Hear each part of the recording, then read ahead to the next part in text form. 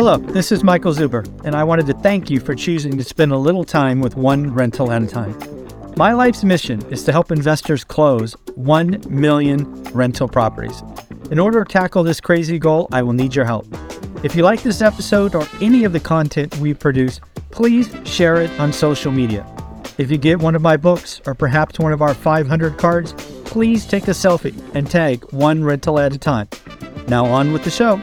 And we've got to talk about the daily financial news. We should talk about China's GDP, talk about Bob Iger fighting for the future of Disney. I want to talk about a wonderful article written by Lance Lambert and the U.S. housing market. But first, let's talk about some jobs information that we got from Gallup. Gallup ran a poll about the global workforce, and some of these numbers are pretty staggering. First thing I want to note is, again, this is a Gallup poll. It was the survey for state of the global workplace. And a few of the numbers that I wrote down really caught my attention. First, 19%, roughly speaking, 1 in 5 of you is miserable at work. Miserable. 50% of you, so 1 in 2, feel stressed at work. 22% of you are sad, and 18% of you are angry. Something that I think we should just talk about together is, again, my 3 steps to getting wealthy are very simple. The first one is you have to create dry powder. For most of us, myself included, that meant I had to keep my day job. But what we did with our day job is we turned it into the seeds of our future. If you can just tweak your mindset a little bit and realize that your day job, your W-2, whatever you want to call it, is not forever, that it is going to simply feed your engine as you get on this path to getting wealthy, you won't be miserable. Oh, sorry about that. Thank you for telling me the audio isn't clear. Hopefully this is better. Again, if you can look at your job as nothing more than the seeds of your future wealth, hopefully that transitions. But the idea here is miserable, angry, sad. Those are very odd categories, I think, for your feelings at work. Again, I would argue that some of that is because you maybe are financially stressed. Maybe there are other factors. So again, step 1 for getting wealthy is you must have more disposable income. That is something that you can control. Do a needs versus want analysis. Start making those adjustments. Change jobs. Get a side hustle, something of that nature. There are options under your control. Remember Dion. Dion was playing video games with his kids and selling, I don't know what these things are, virtual stuff. If you can house hack like the lumberjack, great. If you want to house hack like Spencer Cornelia with roommates, great. There are financial decisions, aka sacrifices, that you can make to help stack dry powder or disposable income, whatever you want to call that. Once you have that, you then become elite at something. Become an elite investor. You don't diversify. You don't do a little of this and a little of that. You can diversify later. Diversification is important when you are looking to protect capital. If you are looking to grow capital and get a return on your disposable income, become elite. And there's no secret to becoming elite. This is what drives me crazy. Everybody looks for the easy button. These are things that I've learned over the last 12 months. One, and I was very clear about this when Jason Pritchard, our Sunday guest, talked about this. And your social media feed, and mine too, is an asset or a liability. I let my Twitter following or feed or whatever it is get inundated with doomers. I followed some famous Twitter folks because they were famous and they were, I don't know, somewhat logical, but they were doomers. They were whiners. Once I blocked them, my feed got better. If you have a big pitcher of iced tea or water and you allow something negative, it affects you. It's just how it works. So again, your social media feed is an asset or a liability. You choose. Don't blame the algorithm. The algorithm is simply feeding you what it thinks you want. So you control what you get. And it changes quick. My Twitter feed changed noticeably in 3 days and was amazing in 7 days. So you could do this on Instagram, YouTube, anything. If you watch positivity, you will get more of that.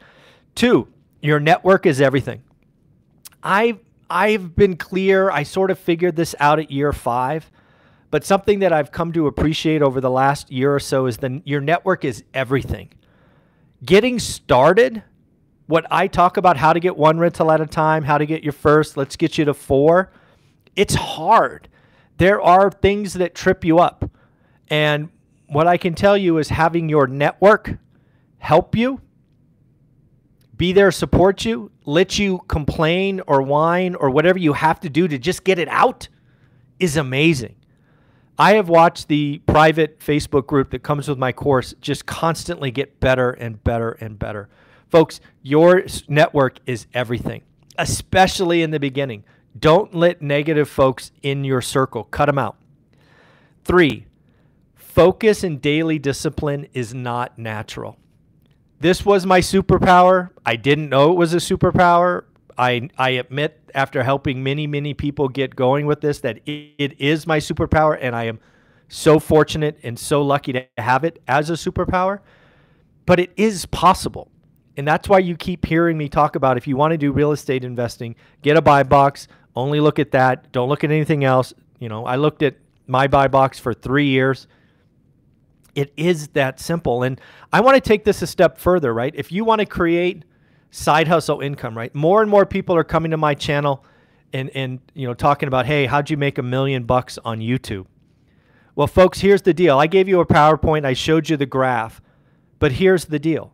It is absolutely possible. I've made now over $1 million because of this channel.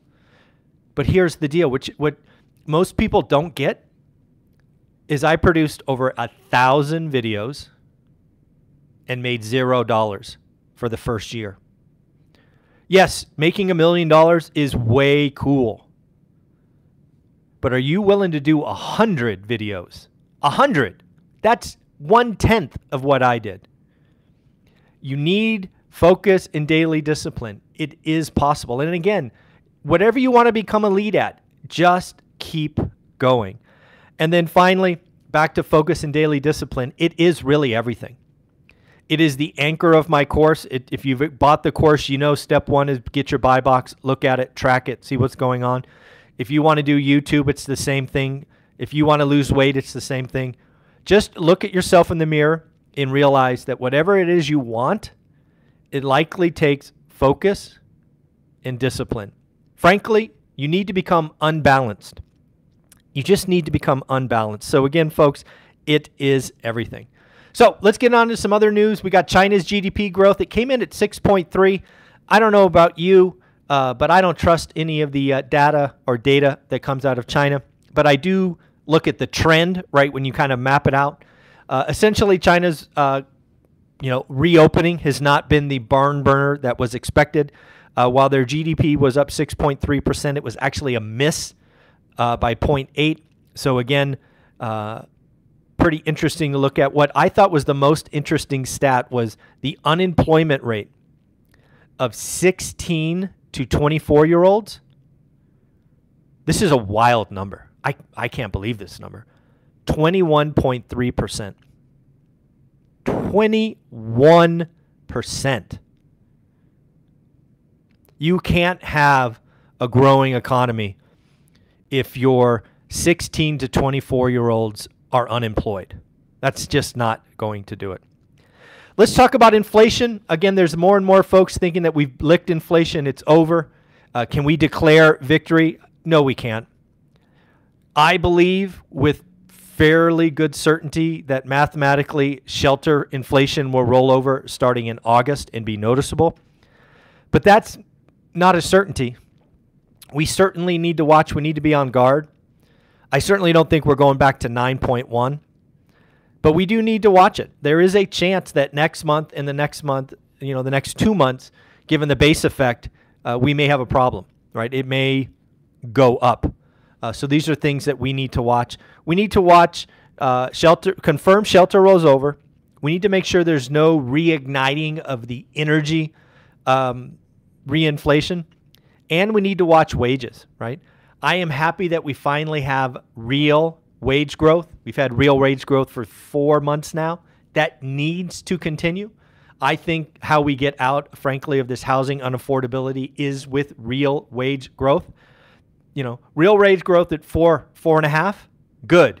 Real wage growth at 6, 7, 8, bad, right? Because that real wage growth at 8% will cycle through and reignite inflation. Because again, wages are a huge component of most of our economy. So that is something we need to watch.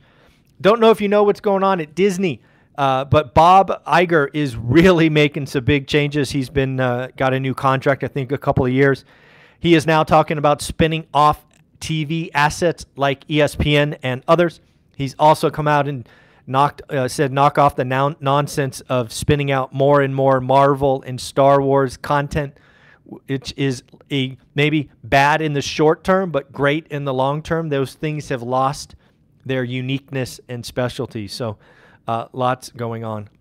I want to talk about an article in Fortune again from Lance Lambert, our Thursday guest. He put out a wonderful piece on Fortune, which you can find again, fortune.com, or search Lance Lambert Fortune. There's a fight going on in the U.S. housing market between two clashing forces: affordability and the lock-in effect. What I would call the move-up buyer is out of the market. And this is going to lead to a slow grind for years to come. You and I have been talking about this for a year now, and the mainstream media is starting to pick up on this, folks. We get existing home sales, I think, on Thursday this week. And again, we are going to be right around the low 4 millions. Historically speaking, if you go back and look at the last 10 years, we're much, much closer to 6 million. We will not see 6 million existing home sales for years to come. It is going to be a slow grind, boring, only the must sell will sell. Move-up buyers are going to stay in place as wages catch up, rates come down, and affordability will improve. This will not be a quick process, I am sorry to say. But again, go ahead and check out that article. I thought it was very interesting. Dave Ramsey. Dave Ramsey's out talking about house hacking. One of the things, if you were going to ask me, how can I get rich or wealthy in 10 years? One of the first questions I would ask, the first one, is can you or will you house hack? Some of you are at a point in life where you're starting this journey where house hacking is not an option. Again, at 30 years old, when we got on our journey, house hacking was not an option for us. If I had to do it all over again and I could start at 20, house hacking would have been an option. So it is not lost on me that when people say, hey, you want to get wealthy, house hack. It's not an option for everybody. But if it is, that is the first way to go. The Lumberjack has told us that. Dion has told us that. Anna Kelly has told us that. Todd Baldwin, Spencer, they've all shown us the way. But now we even have Dave Ramsey blessing house hacking, which I thought was very, very interesting. We do have a housing crash likely to occur in the UK.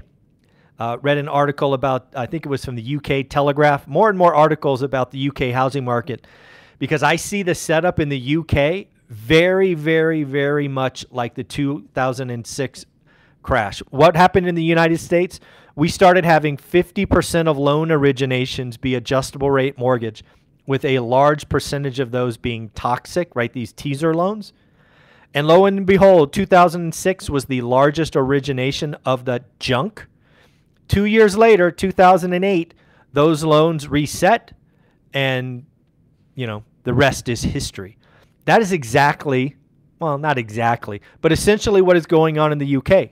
People are having loans reset, which they can't afford, which causes stress, which causes reduction in consumption, and ultimately forced sales. The dominoes are falling in the UK, where a housing crash is not only likely, but I would argue probable. And again, I think what will, when the dust settles, you will see a lot of similarities between the UK housing market 2024 and the U.S. housing market 2008, 2009. And let's not forget, the U.S. housing market took that many years to finally bottom. It doesn't bottom like that. It takes years. So again, the UK housing market could be a problem in 24, in 25, and 26. Other things to talk about, it looks like the Fed rate increase now is 96.1% for July 26th. That is a certainty. I think the door is open, and I'm sure the Fed will walk through it. I will not change my call. I would not do that to you this late in the game. I will own the error if one occurs. I will say that this is a mistake. I think what we will see actually starting this week is the regional banks, the small banks, are in trouble. And one more rate increase is not going to help. Not going to be good. And it looks like, again, the smart money, 96.1% is pretty certain. I am going to be wrong about the Fed pausing in July. So let's talk about the spread. One of the great things that Lance does on his Twitter feed, News Lambert, he posts this daily. I've seen Logan from Housing Wire do this, Altos Research do this. It's great housing follows because they're data-driven, not feeling-driven. They're not trying to scare you. They're just giving you facts. Is the spread between the 10-year and the 30-year mortgage is historically wide. So I've got some data here. Historically speaking, the spread between the 10-year note and the 30-year mortgage is 175 basis points. Said another way, it's 1.75. So you take the 10-year, let's call it 4%, you add the historical average, and we would have a mortgage rate at 5.75. That's how it usually works. Today, that spread is over 300 basis points, or 3%. So you take 4, you add 3, you get 7. That's how it is today. Do you know how low it got in 2021? Right? I think we're 3 standard deviations from normal on the high side. But in 2021, we went the other direction. In 2021, and one of the reasons we had such low mortgage rates in the 2s is because the spread got as low as 130 basis points. So if you had a 10-year note at 1.5, you add 1.3, you get the 30-year mortgage at 2.8. So this is what's causing the housing market to be broken. It is that collapse in spread that is the reason housing is broken. We have lock-in. We have people can't get a yes answer, right? I want to sell my home and move, but I can't afford the mortgage. You have a lot of these things going on. So again, one of the things that needs to happen is the spread needs to come in. So how does that happen? I think the market needs to believe the Fed is done. Right now, the market thinks we're getting a rate hike in July. They think that a September rate hike is possible. That needs to unwind. We need to be done. Then banks need to feel less nervous. And I don't have a good news for you here. Banks, I think we're going to see, especially at the small and regional banks, some pretty atrocious earnings and conference calls. I think they could be really bad. We're talking less deposits, higher loan loss, less origination. It's just like a whole combination of suck. It is going to be interesting to look at these. So we need the Fed to be done. We need banks to have more confidence. We need them to rebuild their balance sheets. And unfortunately, I think that's going to take some time. So we may see historically wide spreads for quite a while. And then the last thing I want to talk about is if you were lucky enough to be a part of the session with Dan Bird yesterday, we did 3 hours. And all I have to say is I warned you. The amount of value that Dan brought yesterday to the crew that was there, almost 100 of people showed up. We almost had 160 folks purchase, is unbelievable. He delivered. He spent a full hour going through stocks at the end, which was amazing. And again, you will get the video. So if you watch that or you purchased the ticket and you couldn't attend, this is what happens next. I've already downloaded the video. My team needs to chop it up so it is in the right format to land on Teachable.